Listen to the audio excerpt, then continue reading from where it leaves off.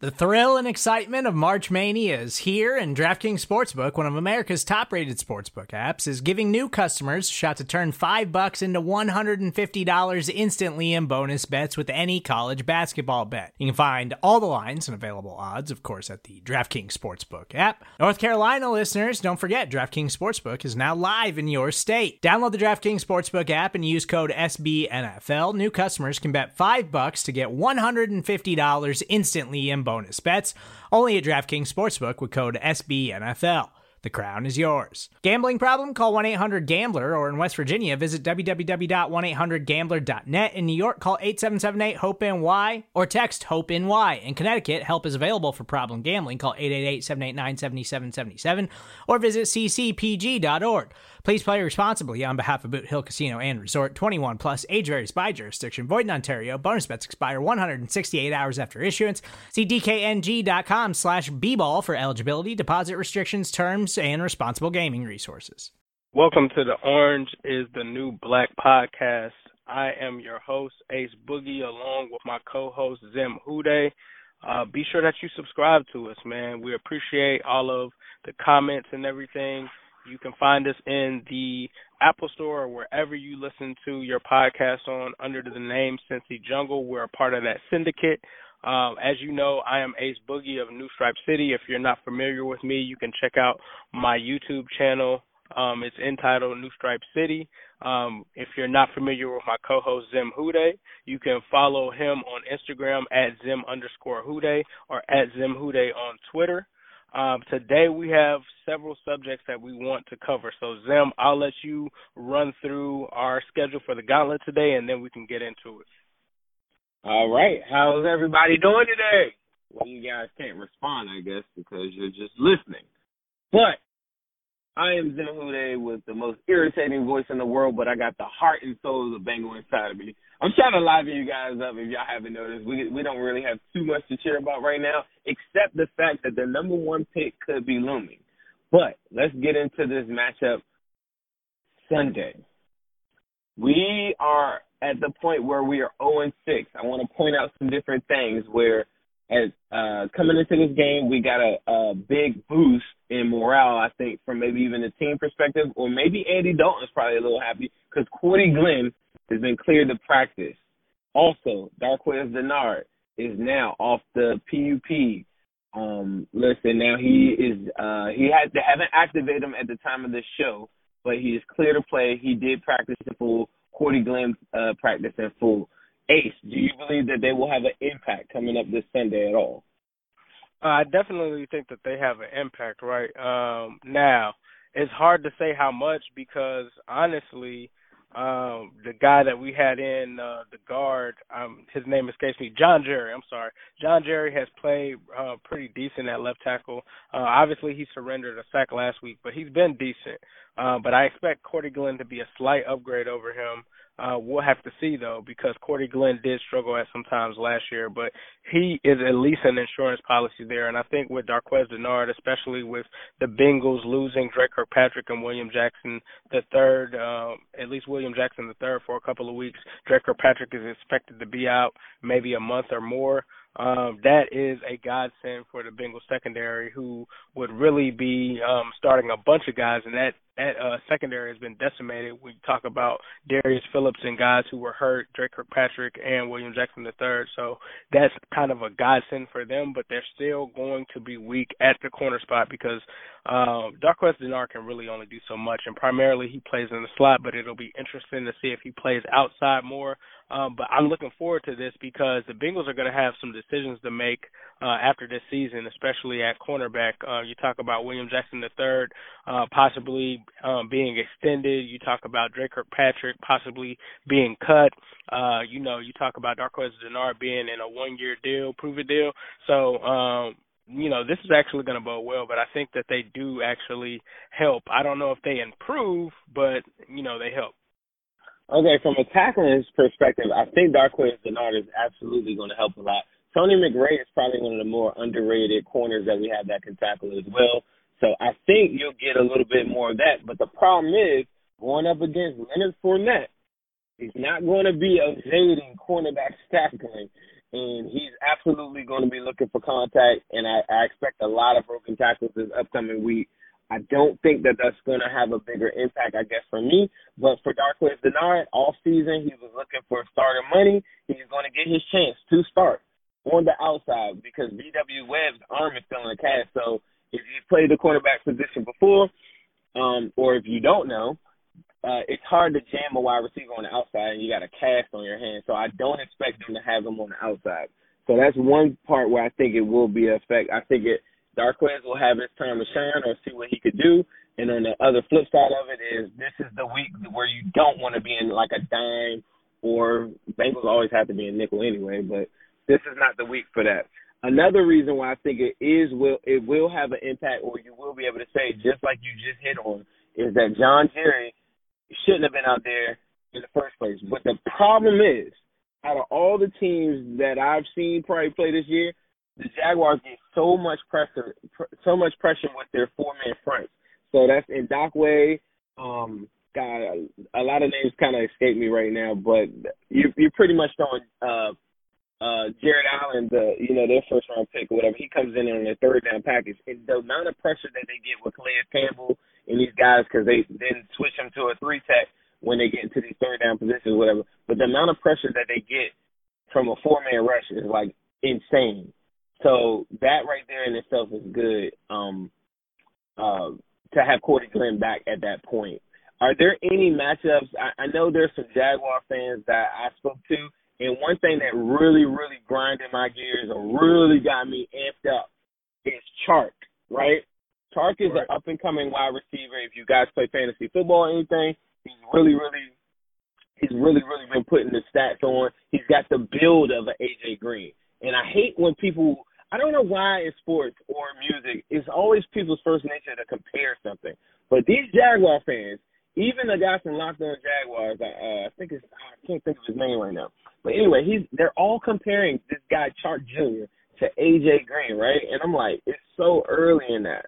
From an offensive standpoint, do you feel like the Jaguars have anybody that scares you, or is there anybody that you're going to be checking for? Because one thing I'm going to be looking for is Chark Jr., and I want to see him get locked up because they are talking so much trash about Chark Jr. being the next A.J. Green.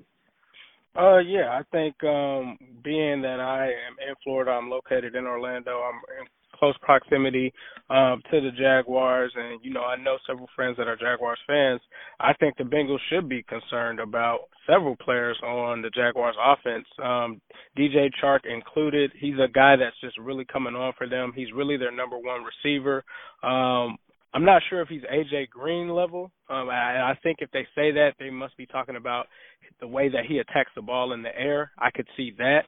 But you also have another guy that's going to give us problems in Dede Westbrook.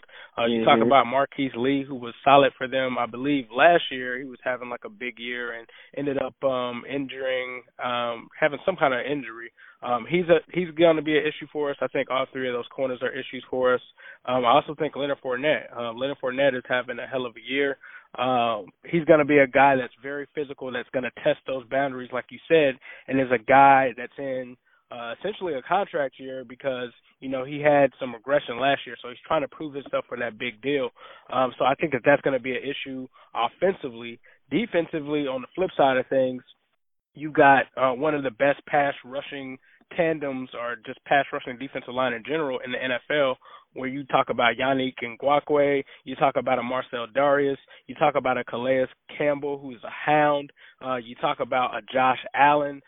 So these are guys that are going to impact the game. And then you also talk about having the athleticism at linebacker with a guy like Miles Jack, even though they have lost Jalen Ramsey, who by all means is the best corner in the NFL. This Jaguars defense is still stacked. You talk about a Ronnie Harrison, who's a safety from, I believe, Alabama last year. He's good. You talk about A.J. Bouye, who's still a shutdown corner himself. You think he's shut down, though? I think he's really good. You feel like he's shut down, though? I feel like A.J. Bouye is a shutdown corner. Okay. I haven't watched him recently, but from what I've heard from, talking to Jags fans and just from the moment that he's gotten there, he's been like a top corner in the league. So most definitely. He won't shut down A.J. Green though. He won't shut down Ross though. He's not that type of shutdown. I want to see that matchup though. Right. So, and especially with us not knowing if A.J. Green will play in this game, I'm not sure if he's going to be on Tyler Boyd or things of that nature. And I mean, the way that teams are playing the Bengals, which we saw last week, is guys are going to take Tyler Boyd away, and they're going to make sure that they take the run game away, and they're going to force guys like Auden Tate and Alex Erickson to beat them. And we all know that that's not happening. So I'm scared from this matchup from both of those standpoints. You also talk about their offensive line is pretty solid. You got Cam Robinson, you got Jawan Taylor, you got Andrew Norwell. So it's going to be hard for the Bengals to apply pressure based on what we have faced in the past. So those guys are all capable, and I think that this game has the favor of the Jags, in my opinion. Absolutely. Another name, just to kind of touch on some of the guys that you got. Like I really believe in the Jaguars defense. Like they're not what they were a year or two ago, but I still believe like they're in the top 5 in my opinion in the NFL. Just the way that they're constructed, and I think you hit on this last week. Just the onus on getting pass rushers and getting a bunch of them, like a lot. They made sure that they focused on that, and they've always had really good cornerback play. So that's one thing that I want everyone to check out. There's also a guy, too, that me watching the highlights or just watching a little bit of Jags games that I have, it's a guy, I think his name is Dwayne, but his last name is Smoot. He registered a sack last week or whatever, but watch out for him throughout the game. That is a guy that I think is going to pop up a lot. I do think on the corner, on the opposite end of Bouye, is a little bit of a liability. If you had someone to stretch the field, they won't have that. So I do think you could take advantage of that with Auden Tate because Bouye isn't going to travel to follow the best wide receiver throughout the game, too. So I think that does work in the Bengals' favor. But there's nothing that the Bengals do really well. I'm not going to kid you guys or whatever. There's nothing that they do well, and there's nothing that I can see them exploiting. At the end of the day, I'm tanking for Herbert. I'm tanking for Tua, and I'm tanking for anybody else that looks like they're going to be like a future quarterback leader of this team, and that's really what my mindset is on. But throughout the game, I do think it is very interesting to watch these matchups. Do you have any predictions or anything that you want to highlight before we get off of the subject of actually watching the Jaguars and Bengals this Sunday? Yeah, I forgot the biggest story for the Jaguars this year. I can't believe I left this guy out, Gardner Minshew, rookie quarterback. 9 touchdowns, 2 interceptions right now, playing better than Dalton, 97.5 quarterback rating. This guy was a 6th-rounder that no one knew of, and, you know, obviously they lost Nick Foles to an injury, and this guy has come in and played admirably. I think that he will continue to be successful against the Bengals. And then you talked about that Jaguars defense, and without Jalen Ramsey, they went against Sean Payton and his vaunted Saints offense, even though it's only Teddy Bridgewater, but they only gave up 13 points in that game. So those are 2 other items that I forgot to hit on, but that brings it to a close for me. I think that the Bengals lose this game and continue to move towards that number 1 pick. What about you, Zim? I'm still in the same thing. I don't think it's going to be a killer offensive performance from the Jaguars. I think if they're smart, they'll manage the clock. You know that Bengals can't convert on 3rd downs. You'll see a lower scoring game like they did last week with Teddy Bridgewater, who actually managed to just get a touchdown out of that game, which ultimately won them the game. But you'll see something probably like 20 to 10 on the high side, I think. But ultimately, Jaguars win. Bengals are still number 1 in the runnings for the number 1 pick in the 2020 draft. Hooray! Like, everybody, this is the part where you cheer. Welcome back to the Orange is the New Black podcast. Thanks for listening to some of our sponsors. And if you're a local sponsor and you're trying to appeal to people within Cincinnati or just Bengals fans in general, feel free to reach out to myself at New Stripe City on Twitter or Zim at Zim_Houday on Instagram and Zim Houday on Twitter for any type of advertising or sponsorship opportunities. Now, Zim, we're back. We discussed the Jaguars and the Bengals and what we thought was going to happen with that matchup. Do you want to introduce the next topic? Sure. And also, just to touch on what Ace was just saying, no better segmented audience that we have, period, today will be better than advertising with us here. Me and Ace Boogie, nothing but 92% Cincinnati fans. Just want to throw that out there. So hit us up. But the next segment is dealing with Cincinnati and the future of Cincinnati. So I want to start off by saying this. I believe that we have some players on our team that are phenomenal. They are very special to my heart. And these guys, I just think from a business standpoint, you got to start looking at it. You're 0-6. The topic now becomes, who do you keep and who do you let go? And one of the things that I was talking to Ace, me and Ace talk a lot outside of just this podcast, is that we were talking about different players that we felt as though like would get value on the open market. And one player, and it's only one player that I could even think of right now for today that would maybe even garner our first round pick. And even with his salary, I really find a hard time even finding that.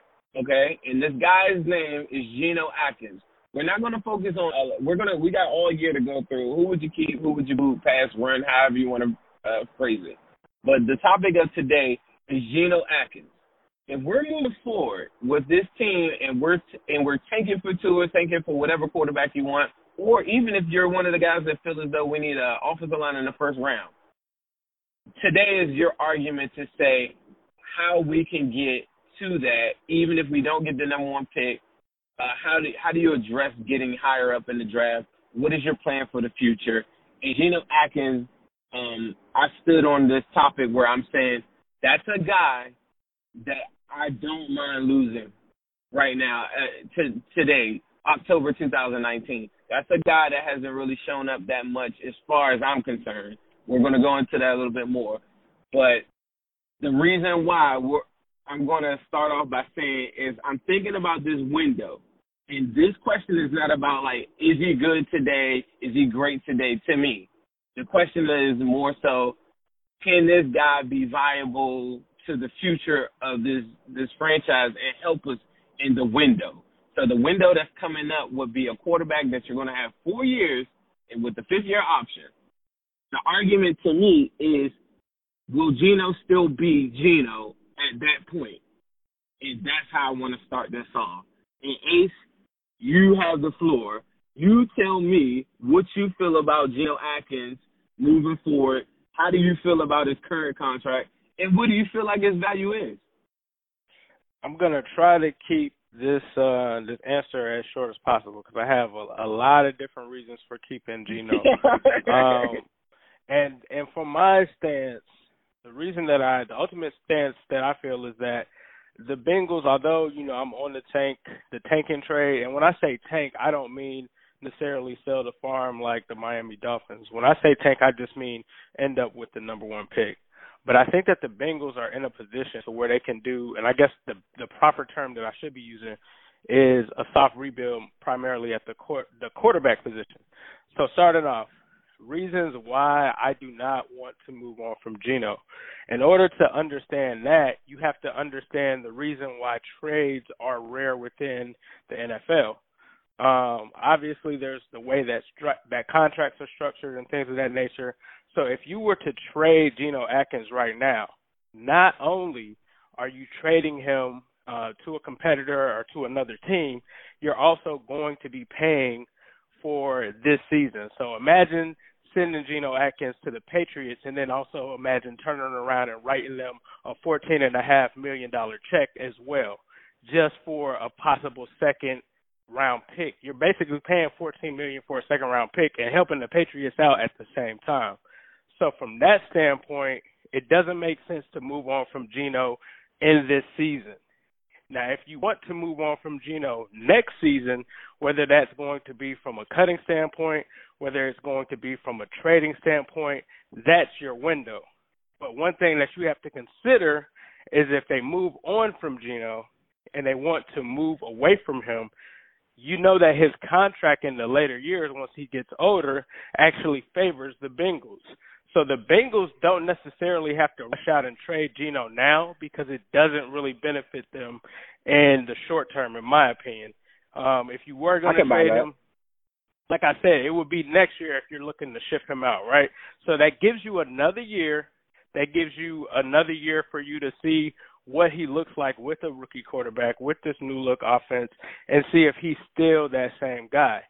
Now, with that being said, the reason that I'm not specifically targeting Geno is because I have no faith that this front office can do anything or do the right things to replace him.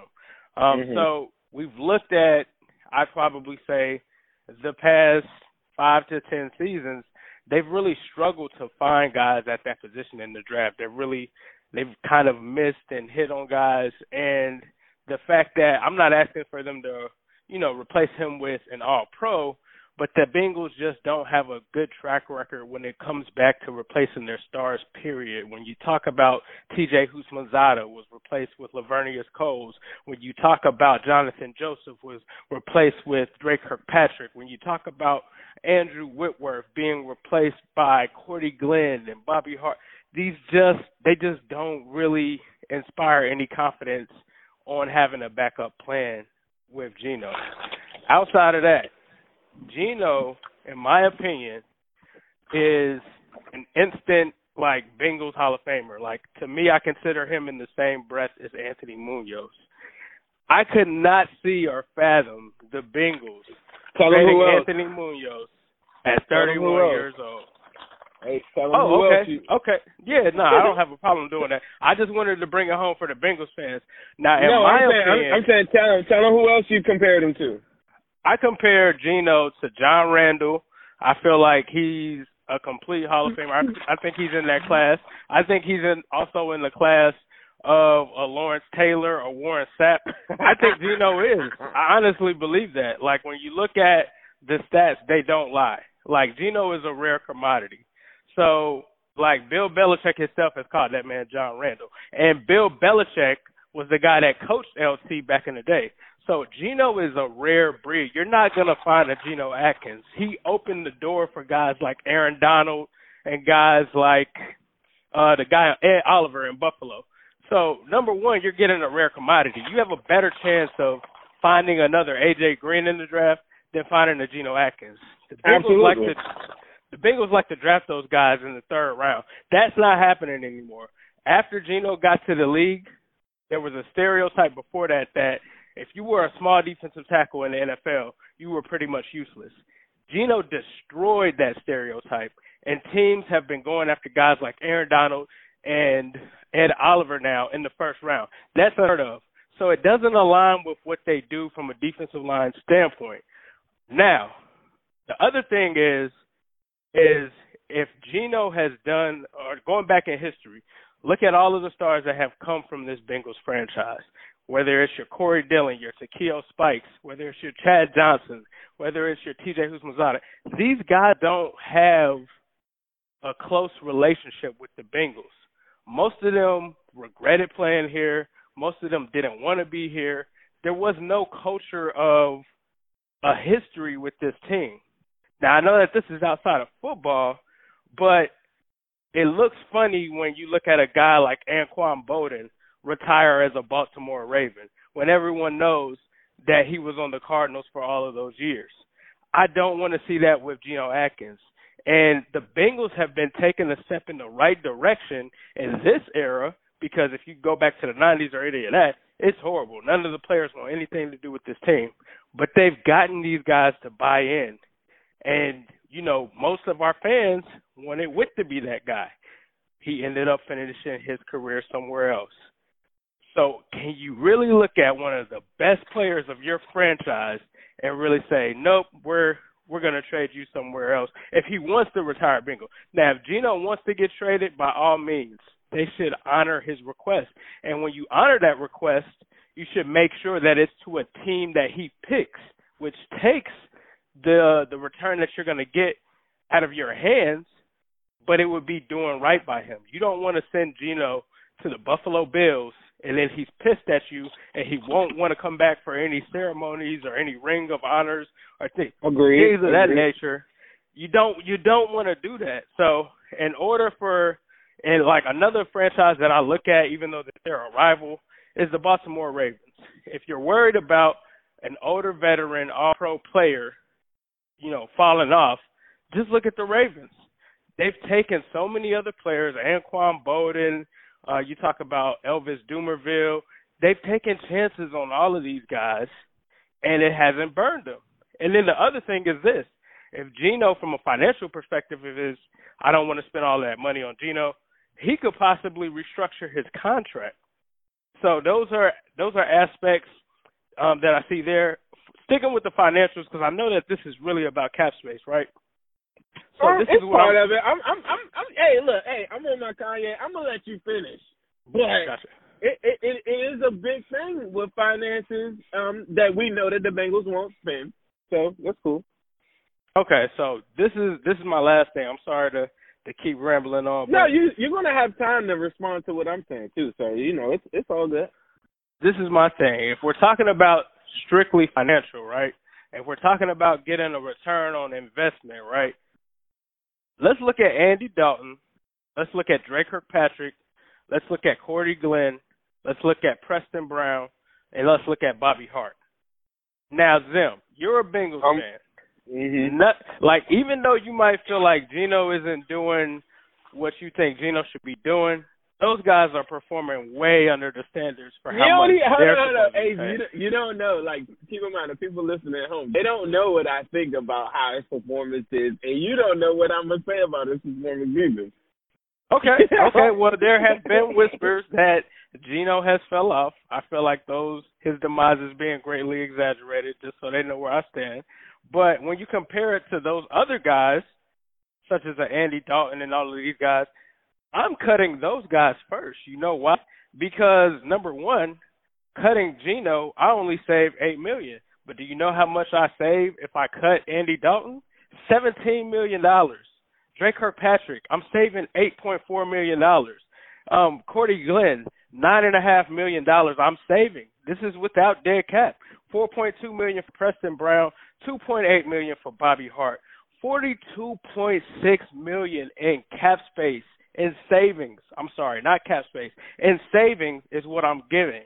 And you know what that does? That leaves us with $104 million in cap space with a Geno Atkins, with probably an A.J. Green, who would obviously take up some of that, with a Carlos Dunlap, and with a brand-new rookie quarterback such as Tua, in my opinion, who it should be, Tua, to come in and be able to do something there. So to me, it's like, yeah, I could get rid of Geno and Dunlap. That only saves me $11 million compared to $42 million with bums, people that I already know that aren't good. So why trade Geno? To me, it makes no sense. Zim, you have the floor. Okay. So let me ask you this. How valuable do you feel as though a quarterback is to an NFL franchise? A quarterback is the most valuable position to an NFL franchise. And there's no other position that probably could trump that for you? No. How many first-round picks would you give up to get probably the best quarterback in the NFL? If you had a chance to get Pat Mahomes right now, how many firsts would you give up? I would give up at least 2 first-round picks. Okay, and myself, I give up 3, right? So, because it drastically changes your future and it changes your projection and you're up. So my argument more so is about first-round stock. And stop piling these picks up. It's not about Geno Atkins. It's not about do I think Geno Atkins can still perform at a high level. I still feel like he's really good. I don't feel like he's great. So when you talk about these different points, like comparing him to Lawrence Taylor and stuff like that, no, it's not the same. And me and you could probably sit down and watch some games or whatever and see how Lawrence Taylor wrecks a game in a passing game, in a running game, and you can't go to his side. You can't do anything. And Lawrence Taylor is probably the greatest defensive football player of all time. And Geno Atkins, in his own right, I think you were trying to make this Martin Luther King, Harriet Tubman argument like, well, he set the tone for 3 seconds, and that's all great. And in all due respect to Geno Atkins. but we're in October 2019, and that's how I started off this whole thing. I don't care about what somebody did before. I don't care about none of that stuff, like what's going on how he developed the position and all that other stuff. That's all great for stories to tell my son, but currently right now, the projection and the window that I have, I need picks. The only player that is on this team that can get me a first-round pick or even think, like A.J. Green, as of right now, unhealthy, can't even get me a first-round pick. So this argument about A.J. Green, would you trade him to the Pacers for first? Like, the Pacers aren't giving you a first until they see him healthy. We're recording this in October 2019. He's not, and he wouldn't get you a first. And right now, like, what you would lose at the end of, say he doesn't extend, then you'd be getting a third-round compensatory pick, whatever. But, again, that's based on minutes played and all this stuff like that. But my point to you is this. If I know that my team is absolute garbage and I've missed on a lot of different picks, the only way to right my wrongs is to go get better drafts and banking on that, and more importantly, banking on getting the quarterback of the future. Let's say, like me and you both know, and people that are listening to this right now, there is a big chance because the Dolphins right now are in a position where they have Rosen, they have a whole bunch of cap space, and they got a lot of picks, right? They got a lot of picks. There is scenario, but the one thing that they have going for them is we play more of the tougher opponents that we'll have all year. We've already played most of them. So if you go look on these websites like Tankathon and different things like that, the Dolphins have a way higher percentage at getting the number one pick. With that being said, I need I need draft capital. And the only way I could do that is loading up on first-round picks. So even if I can't get the very best quarterback, which you just said you'd be willing to give up 2 firsts. So imagine you being on the clock and you need to get to the first. Miami is not in love with Tua, or they're not in love with Burrow, or say we're on the outside on the 4th and we're trying to get to the 3rd, 2nd pick, because Bengals could put together a run. They win like 4 or 5 games this year, and you'd be out of this whole about us getting the number 1, number 2, number 3 pick. At that point, you're going to need picks to get the guy that we want, or you're going to be looking at the same exact crap where they're going to try to figure out a way to get Finley in it. Like, once you get out of that top 3, you're dead. Like, you could get lucky and maybe a Lamar-type guy, Burrow, falls to you or whatever, but think about the fan base. Think about what we're really saying. By the time you get to that point, like out of that top 3, you and I both know that I don't like those odds. Although I'm very, very in favor of changing up this new quarterback, I don't like the odds of me picking a quarterback outside of the top 3. And most likely, the Broncos, the Dolphins, and probably the Redskins, even with Haskins, although I heard a report today that they do think Alex Smith will come back next year. Those guys are going to have leverage if they're ahead of us, and they know that we need to get this quarterback pick. If I need to give up my first to get their later first, or their later second or something like that, I will do it. And I won't even hesitate because I got to get there. And the only guy that can get me that is Geno. So this isn't really a money conversation because you can give me all the cap in the world, and I know that the Bengals won't spend it. So that's not really what this is about. This is about me obtaining draft capital. And if Geno was absolutely Lawrence Taylor, like 31 years old right now, wrecking games, which he is not, you can show me. So outside of this podcast, people, Ace shows me stuff from our good buddy John Sharon. Please make sure you check out their podcast too. I'm sorry, what's the name of it? Orange and Black Insider. Orange and Black Insider with Anthony Cosenza and John Sharon. Please make sure you check that out on Cincy Jumble. But with that, John is breaking down film on Geno Atkins. You can show me all this crap in the world, whatever. You can show me that how they have a plan for Aaron Donald to do the same thing. But the one thing you won't see is teams running at him, and you won't see a lot of this crap that you're seeing currently right now. I cut up 3 plays that I'm going to load up later on today where Geno Atkins is absolutely walking when guys are just at the second level. He's not even really like balling out to this level. So you're walking around with this whole concept of Geno Atkins being this sculpt, like this big, this model, guy to work after and everything like that. And I think he's a great guy and he leads by example. He's super, super quiet and he puts his head down and he works. And all those things are awesome. But with this guy, Zach Taylor, next year, coming off of a 2-win, 3-win season and stuff like that, his job's going to be on the line, and they can't miss. And they need more first-round picks. And if that means drafting another offensive lineman like these guys that get on our nerves talk about, then I want that. And I want that along with the quarterback. And I want him to have all the resources to win. And Geno Atkins, as we've seen this year, this is just what it is. If he was so lit, if he was so amazing, why are we 0-6? And I'm not pinning that on Geno Atkins, but if Lawrence Taylor was on his team, don't think we'd be 0-6.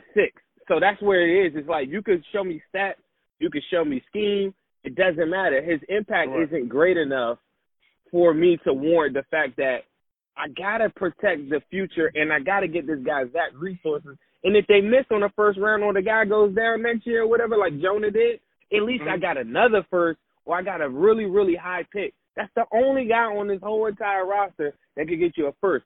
Dunlap might get you a third or second. I think Dunlap really is like a third at this point. Like these guys, we are really, really putting high up on the pedestal, and they're not really playing to the level that impacts a game to the point where other teams are scheming outside of it, don't go to that side, don't do these things, or they're wrecking games. Geno Atkins didn't even register one stat last week. No tackle, no sack, nothing. No fumble force, nothing like that.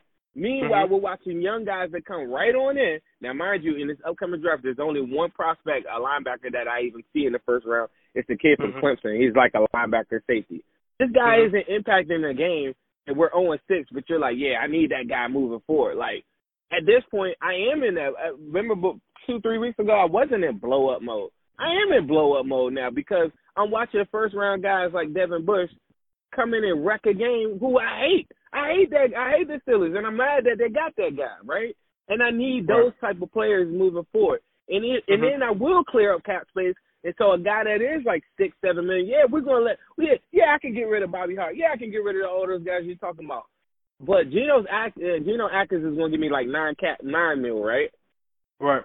That does play a part. But that's not everything because even if they had the cap space, they aren't going to spend it. Let's say a Shaquille Barrett or somebody like that is on the free agency market next year. They know that they have to replace it, and maybe they don't do it in the draft. And that's more of my hope. Is like maybe that guy, and it doesn't have to be a Geno Atkins level guy. Like that's the thing that like out of your mind, like you got to take that out of your like you can't. Like, I'm not trying to compare Geno Atkins to Martin Luther King, but no matter what activist comes after after Martin Luther King, there's never going to be an activist with the impact that could do anything like Martin Luther King. But at the same time, that doesn't mean that I don't want activists moving forward, pushing the culture or balling out. Like, you can't, I can live with the history, and I think Geno Atkins will retire a Bengal no matter what because he's got integrity and they treated him right. If they want to get him included in the conversations on where they want to trade him to, that's all fine and dandy. But think about it. The only teams that would trade for him are going to be all contenders. So it would be kind of like a little foolish to me for him to get super picky. Because think about it. It'd be like a team like the Saints, the 49ers, like all these good cities, like where he could still fly under the radar, do his thing or whatever, still get the money, and still go to the Hall of Fame. And one thing that you told me about it is you trying to compare him to Munoz. Why do we only have this one guy in the Hall of Fame, right? Him staying on the Bengals doesn't get him in the Hall of Fame. It doesn't even get him in the Ring of Honor because we don't have one. So what are you like? What are you saying? Are you finished? Are you still going? You done? Finished? Are you done? finished? Are you done? All right, I got you right now. So first of all, let's get one thing clear. When I compare Geno Atkins to Lawrence Taylor, clearly they play two totally different positions. One is an edge rusher off the edge that's like linebacker size. The other is a defensive tackle, a 3 technique. So if I asked you, like we talked about this, I said I think he's John Randall, right? If I asked you who has more sacks between John Randall and LT, who are you going to say? Maybe You're gonna John probably, Randall. It's Maybe, John Randall. But in and my they mind, are thinking Lawrence Taylor. But yeah, I'm probably thinking in your mind that way. Exactly. So edge rushers and defensive tackles obviously affect the game and wreak havoc in different ways. One's off of the edge, one is through the middle. But I say that to say this. Lawrence Taylor and guys like John Randall, they're first ballot Hall of Famers. Geno Atkins is a first ballot Hall of Famer, regardless of what you think of him, any of that, regardless of the fact that he played in Cincinnati. Off his stats alone, he's a first ballot Hall of Famer for being a rare commodity like how he is. Another thing that I'm going to say is this. You look at his all-pros. Yeah, they might not match up with John Randall, but you also have to think about the fact that he plays for the Cincinnati Bengals. And one example of this is a former Bengal that we had that never got respect until he left, and that's Justin Smith. Justin Smith, we all knew Justin Smith was a beast. But when Justin Smith went to San Francisco, all of a sudden the NFL just acted like they were blown away with how good he was. So that's another aspect of it right there. You talked about stockpiling picks and things of that nature, right? So you asked me, if you could get Pat Mahomes right now, how many picks would you give up to get him? Where was Pat Mahomes drafted, though? He wasn't drafted in the top 3. Where was Deshaun Watson drafted at, though? Deshaun Watson wasn't drafted in the top 3. Where was Lamar Jackson drafted at? Lamar Jackson wasn't drafted in the top 3. and when you look at this, how many class, how many quarterbacks eating right now in the NFL were drafted in the top 3? 70% of the NFL. Not really. You talk about Josh Allen. You talk about Sam Darnold. Who else? What Daniel Jones? Hold on. Let me pull up a list. Daniel Jones. He was hot in the preseason, but he slowed up. I got him on my fantasy team. I'm not saying who was good. I'm just saying drafted currently starting in the NFL top 3 pick. That's the spot. Top 3 pick. I'd probably say like your best one is gonna be. All right. So hold on. But do you trust the Bengals to make that Pat Mahomes pick? They don't have the scouts to make that pick. This is another thing. The Bengals did work out Pat Mahomes. It was a pre-draft visit, like right before the draft, and a lot of people, it kind of confused them because they were like, oh, they're looking at Pat Mahomes. I thought they were good with Andy. But I think the Bengals view Pat Mahomes as a second-round option. Like this was while they were still trying to find like that key backup, and they did bring Mahomes in, so they did get a look at him and things of that nature. We'll never know where he was on their board. Obviously, he wasn't higher than John Ross, but I think he was definitely at least in play for them in the second round. The other thing that I will say is I was actually getting some work done and had my maintenance man in, and he actually compared, which I'm not sure if I agree with him on this, but he compared this quarterback draft class with how many quarterbacks were in this one to the draft, I think, where Elway and Dan Marino came out. Is that the one where there was just like a bunch of good quarterbacks in that draft? Mm-hmm. Yeah, like considered the greatest one of all time. Right. He felt like, now I can't speak on this because I don't watch college like that. I'm not going to lie to you guys. But this guy claimed to be a college football head and all of that. He really liked this draft, and ironically, he's a Dolphins fan. So he was talking about the fact that you got Tua, Herbert, you got all of these guys that, could possibly be that guy. So when we talk about another thing that I'll bring up too is, the Bengals don't save money. You know what else the Bengals don't do? They don't trade up in the draft. You talk about the Ricky Williams trade. All of our picks for yours. They passed on that. And you know who they picked? Achilles Smith. And that's why I do not trust them in any scenario, whether you give them draft picks, whether you give them cap space. The Bengals are still the Bengals.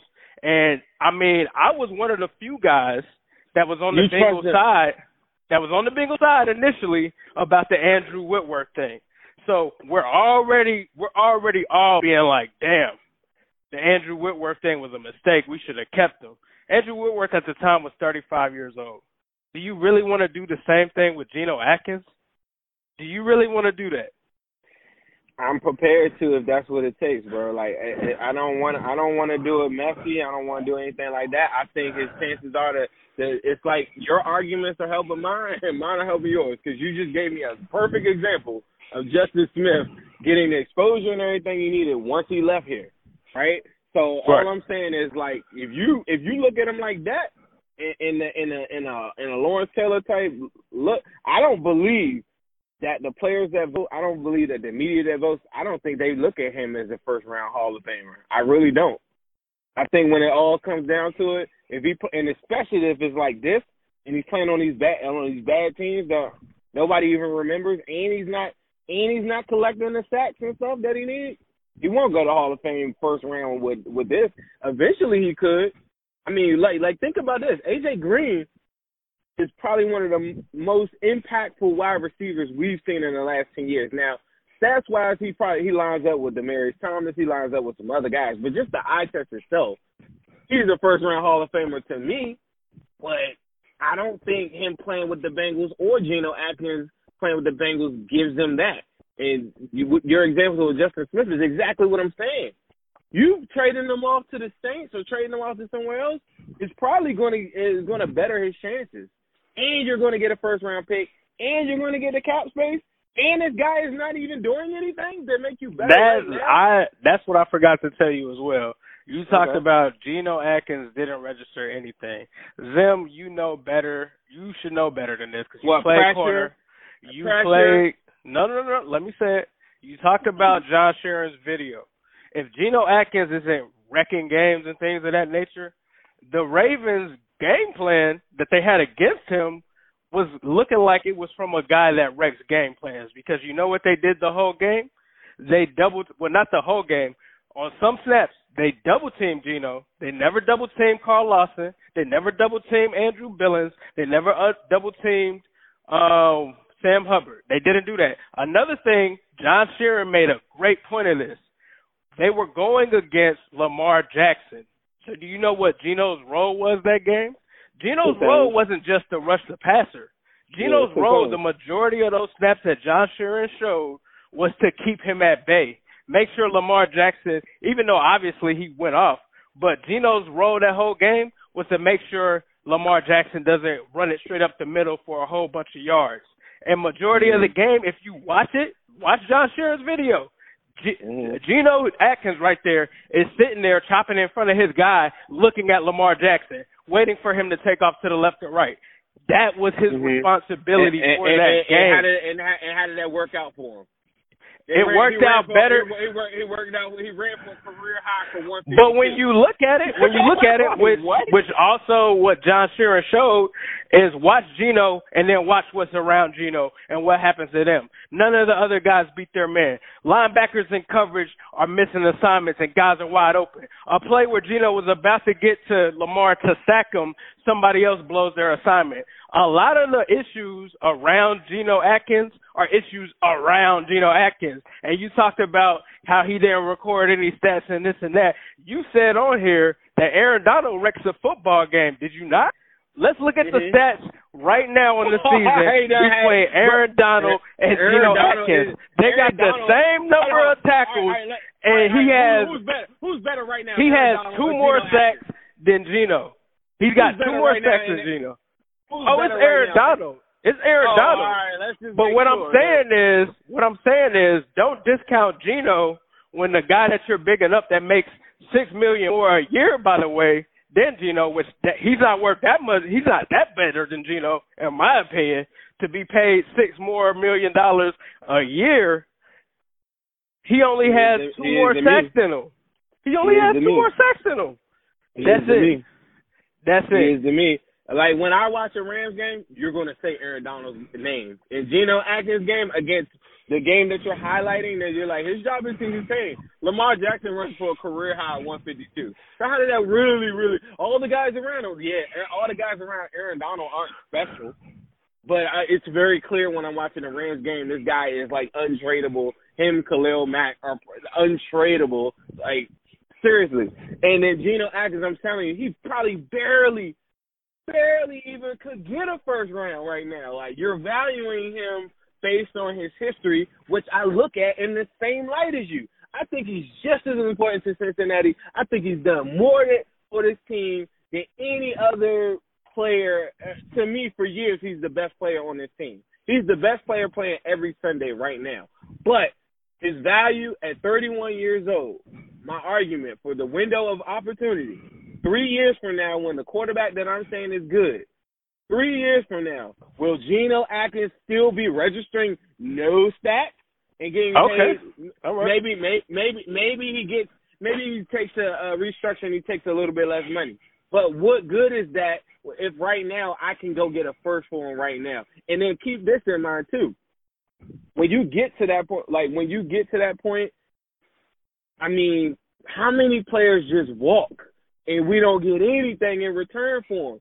Like, we were having that discussion the other day. You didn't get anything for him. So the only thing you're going to tell me that you got for Geno, this is what the Bengals is going to argue with you, and this is what they said about McCarron, is that, yeah, we got what we wanted. You know, like, essentially we got McCarron to have this pick. I'm talking about he was a backup, and he played his role, and that's his value to us. And we don't feel any type of way that we didn't get the second and the third round pick that we were supposed to. We don't feel any type of way because we got what. So they're going to come at the same thing when Geno, when let's say we go 2 games this year. They're like, yeah, for 2019 season, I mean, I'm happy the fact that he got 8 sacks and whatever. He did with his thing, but it didn't equal any wins. So, like, you're trying to get this guy to say, yeah, I need that guy moving forward, but he's not doing anything to give you wins currently right now. Like, at the quarterback position, I can insert 3-4 quarterbacks right now, and it might take me more draft capital to get that type of guy. I can insert him, and I can easily say that this team will be 3-3, 4-2, just based on the Bills game, maybe even the Ravens game, the Seahawks game for sure. Like, just those games, that we would have those wins.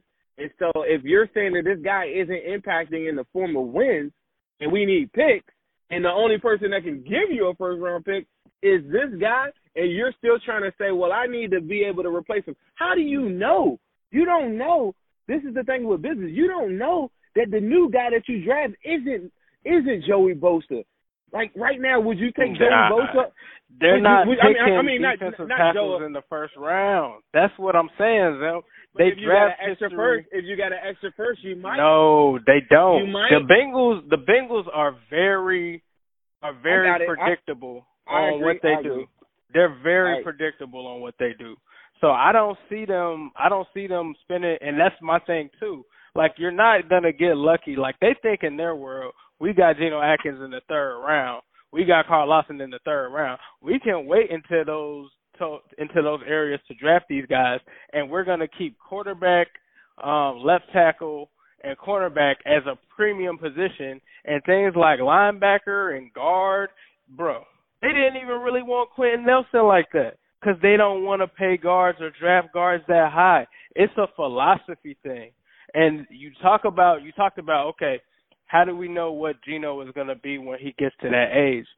The Bengals can wait and do that. But I talk about John Randall.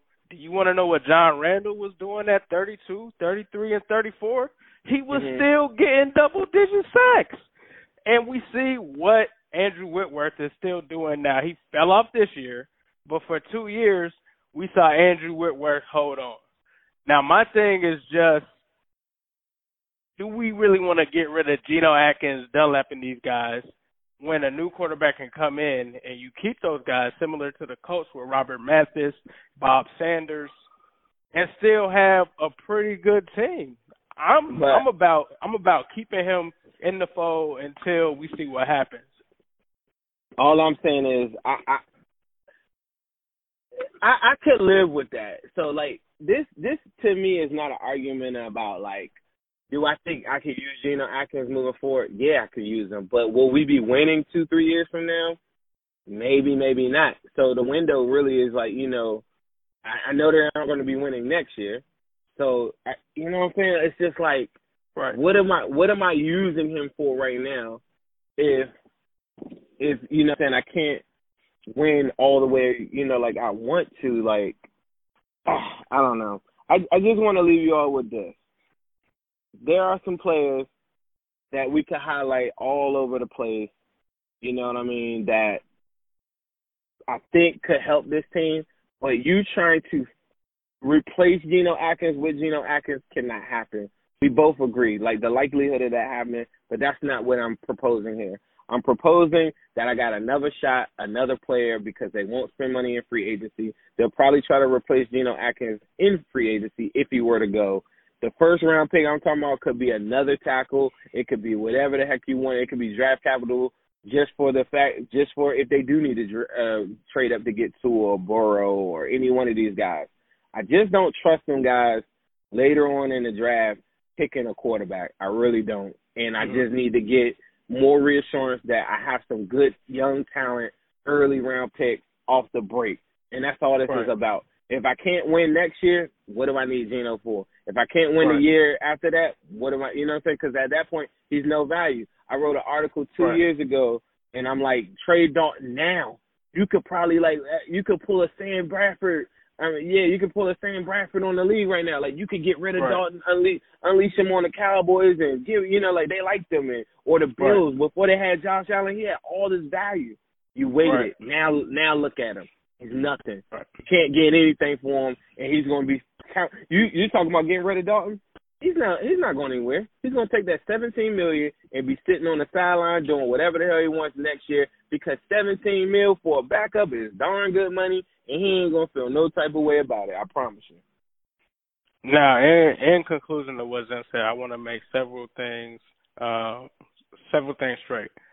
I do understand exactly where Zim is coming from, and I think it would possibly be the right thing to do if we didn't have our front office. Like, if me or Zim was in place, or if there was a talented GM like the guy in Cleveland, or somebody out there, somebody that's going to break through their norms of their recent draft history, then yeah, I'm on board. I don't have the confidence in this front office to do that.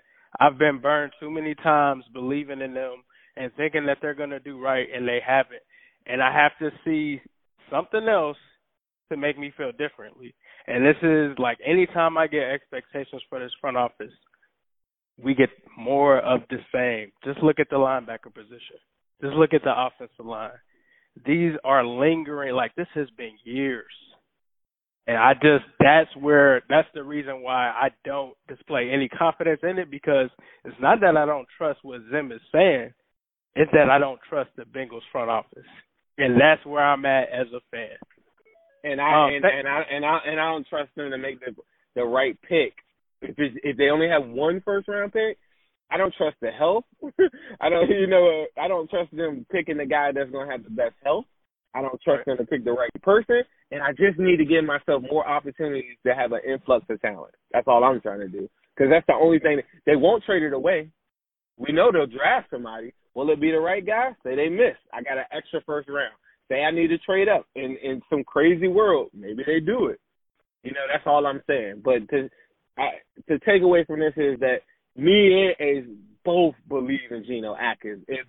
Me and Ace both want Geno Atkins to be a Hall of Famer, like, without a question. Like that, what that does to us when I talk to people about the Bengals? Like, that makes me look good for myself. That makes me be able to put equity in the fact that, hey, look, we do have guys that are really, really good, and this is proof. This guy did it for years. He's awesome. Geno Atkins is lit. Like, I'm not trying to diminish what he's done. I'm just saying, from what I've seen in the history of this thing, they let so many guys, talent, just dwindle away and don't get nothing for them, and they're just an afterthought. Right, understandable. Well, thanks, you guys. I know we ran over a little bit this episode, but I think that it was some great analysis and great detail from both sides of the spectrum on the Geno Atkins issue. Be sure to check us out on YouTube, on Instagram. I'm on YouTube at New Stripe City. Zim is on Instagram at Zim_Hude. Be sure to subscribe. Be sure to leave comments on the YouTube page and things of that nature when we upload this on there. We'd love to hear your feedback.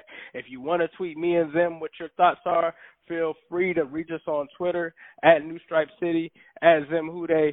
Give us your feedback. And Zim, is there anything that you want to sign off with? No. Who they?